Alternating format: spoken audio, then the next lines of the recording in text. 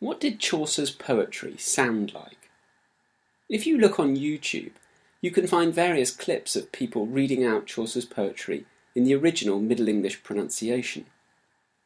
In amongst the various comments added below, many of them frankly unrepeatable, is one that caught my eye.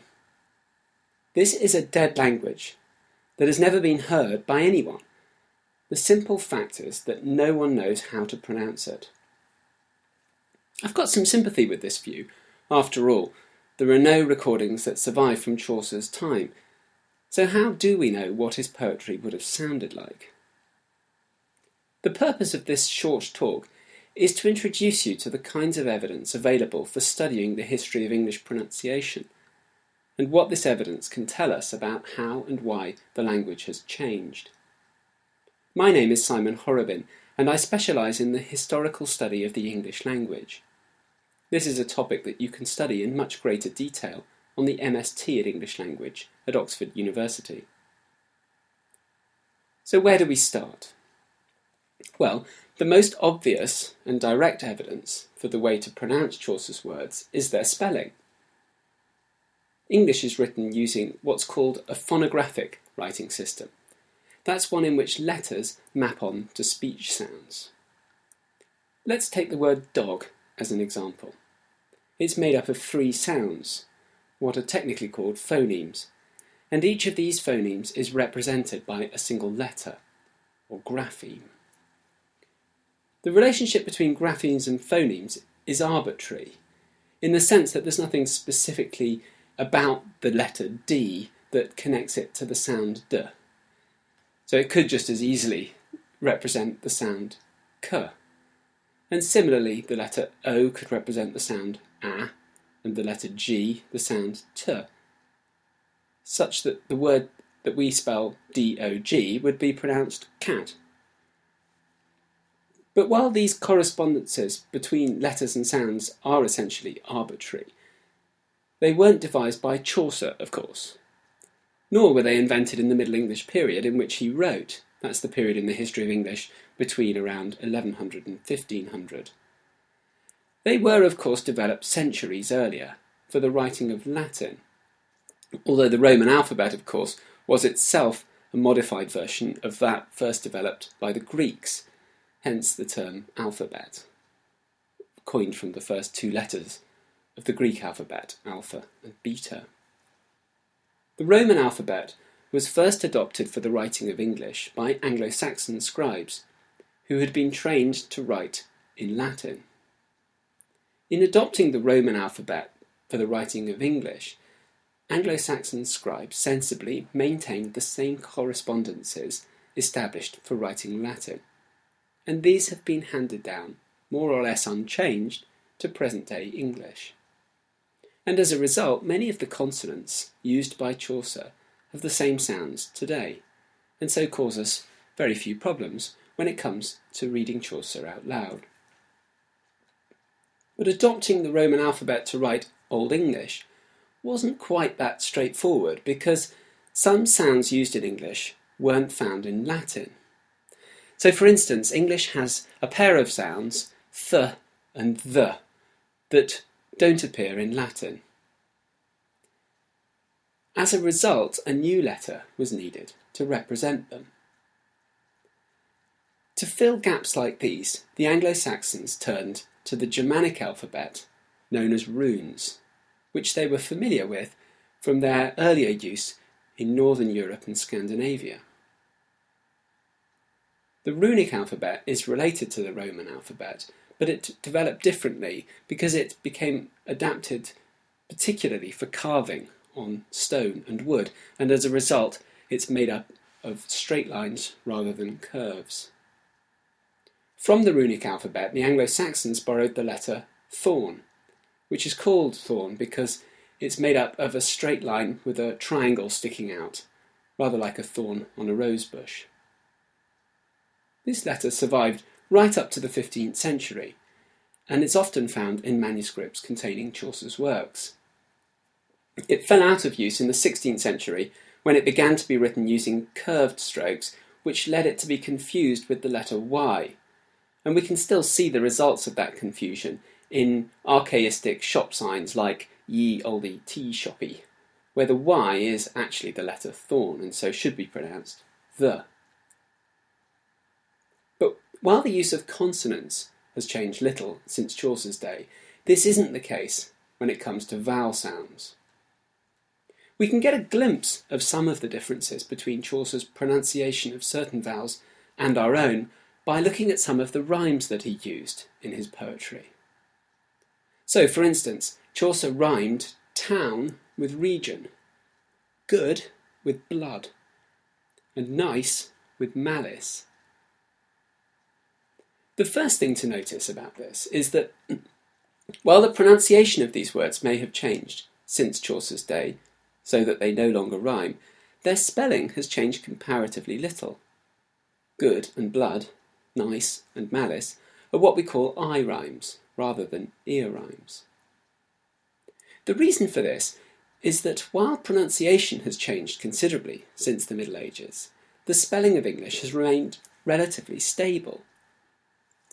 This is because we have a standard or fixed spelling system that children are taught to use and which has been codified in dictionaries and grammar books.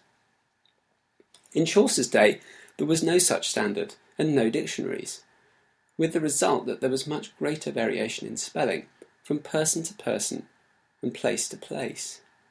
So that means that Chaucer's spelling differs considerably from that of his contemporaries, poets like John Gower, William Langland, and the author of Sir Gawain and the Green Knight, even though all of these poets were writing at the same time. This situation changed in the 15th century when a standard spelling system began to be adopted. As a consequence, much of our present-day spelling system has remained unchanged since the 15th century. People who have to learn how to spell correctly today often complain about the apparent illogicality of English spelling, which seems such a poor guide to pronunciation. But while English spelling may be frustrating as a guide to modern pronunciation, it's actually surprisingly helpful as a means to pronouncing Chaucer's language. For instance, let's take the pair of words good and blood, which, as we've seen, rhymed for Chaucer, but no longer do today. If we look at their spelling, we can see that they're both spelt with a double O, which was used quite logically in Chaucer's language to represent a long O sound. Today, we spell this sound generally with OA, as in boat, or with one O and then what's sometimes called magic E in vote. But since Chaucer's day, words that were spelt with two O's have undergone various sound changes, so that their pronunciation is no longer predictable. But when we meet words with two O's in Chaucer, we can be confident in pronouncing them with a long O sound. So if we go back to our example, good and blood rhyme because both were pronounced good and blowed. Once we learn these correspondences, we can reconstruct Chaucer's vowel sounds with some confidence. Let's take another example. As we saw earlier, Chaucer rhymes the words town and region.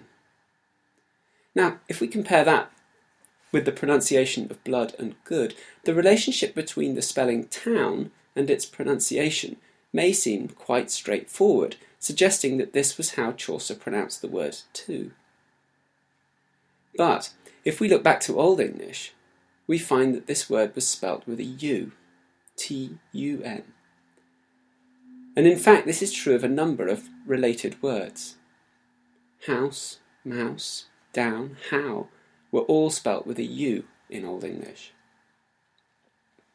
And what this tells us is that these words were originally pronounced with a long U sound, like the word goose in modern English. At some point, the pronunciation of all of these words has changed, so that the long U became a diphthong. That's the technical term for a combination of two sounds that we use today. Given that Chaucer spelt these words with OW, it's tempting to assume that the change had already occurred by the time he was writing, and that he would have pronounced these words as we do. But let's go back to that rhyme evidence that we began with. The word region is a French word in origin. It was borrowed into English during Chaucer's lifetime as part of a large-scale adoption of French and Latin vocabulary. Its medieval French form was région, with stress on the second syllable. When French words like this were first borrowed into English, their native French stress pattern was retained. Only later were they assimilated to English stress patterns, with the stress on the first syllable.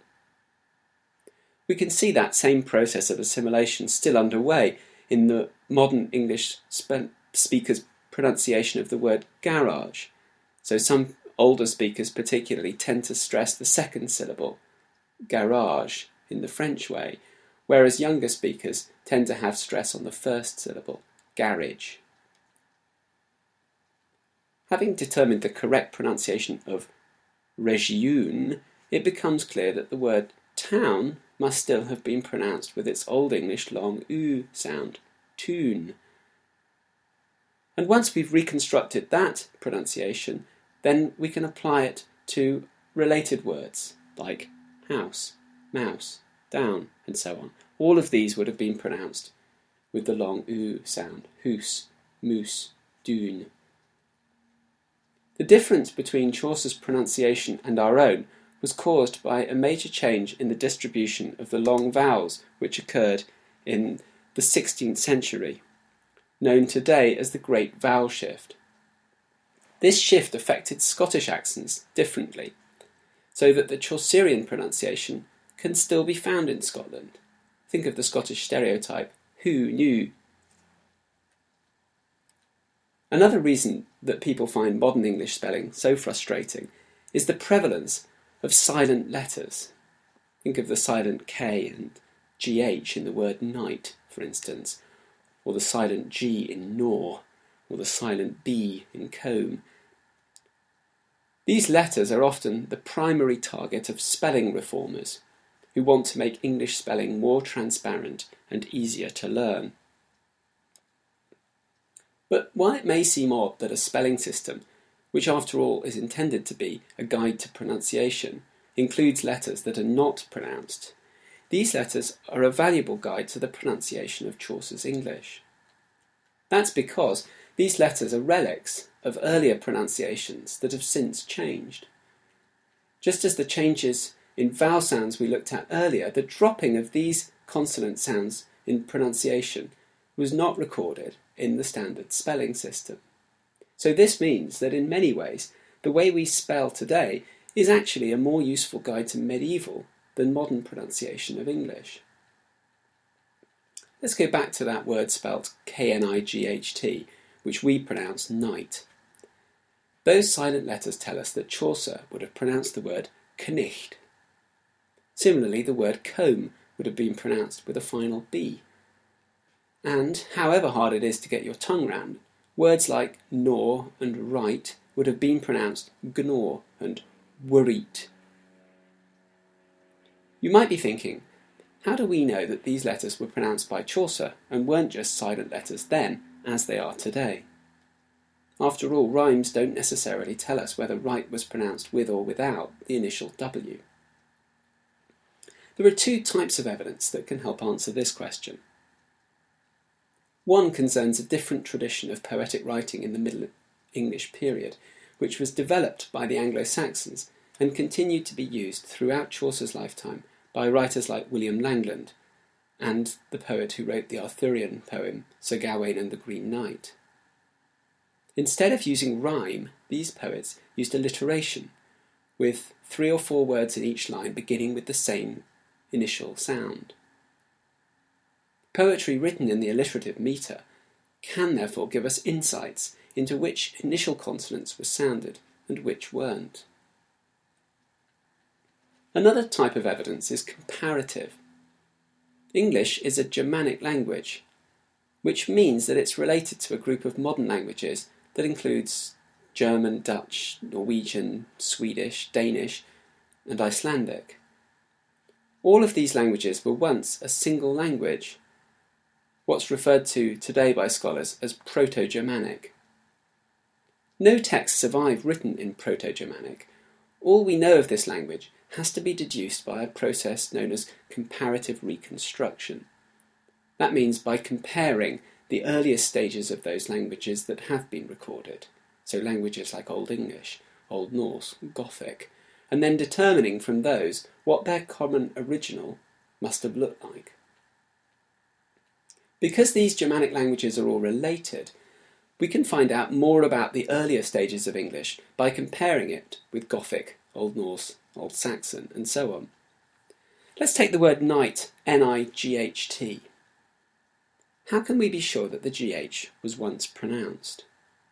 If we look at early stages of the other Germanic languages, then we can see that most of these have a consonant between the vowel and the final T that indicates a similar pronunciation. So Old Saxon spells the word N-A-H-T, Middle Dutch N-A-C-H-T, Gothic N-A-H-T-S. All of these imply that a Proto-Germanic form from which they are all descended also had a consonant sound before the T, just as we've suggested for Chaucer.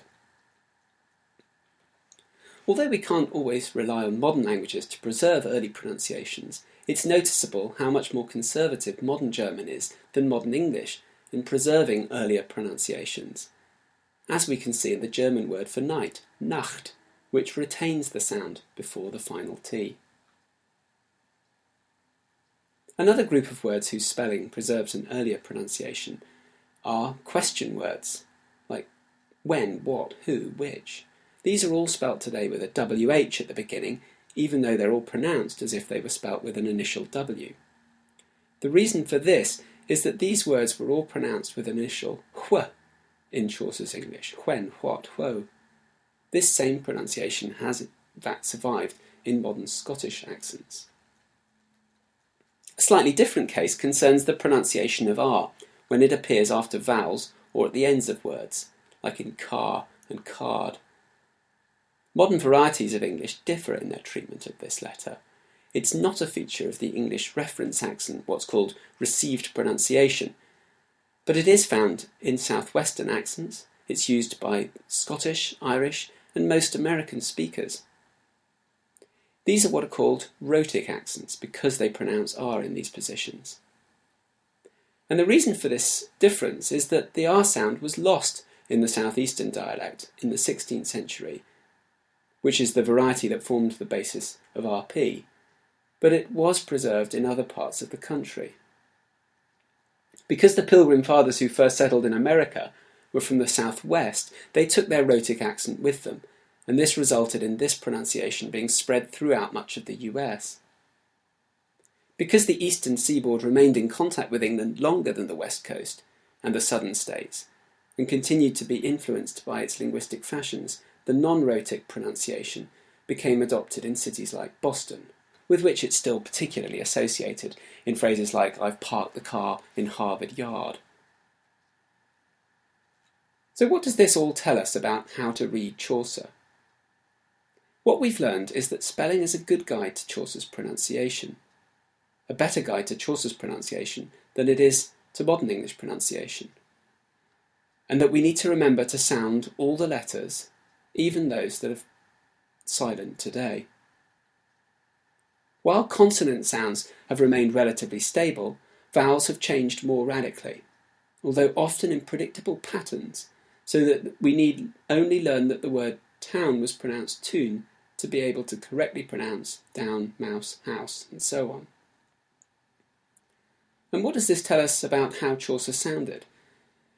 Well, perhaps most surprisingly, given that later critics like John Dryden celebrated him as the well of English undefiled, Chaucer's pronunciation would have sounded to us like a mixture of various regional accents, with a bit of Scottish, Irish and French mixed in. Thank you for listening to this talk. If you want to find out more, then I hope that you'll consider applying for the MST in English Language at Oxford.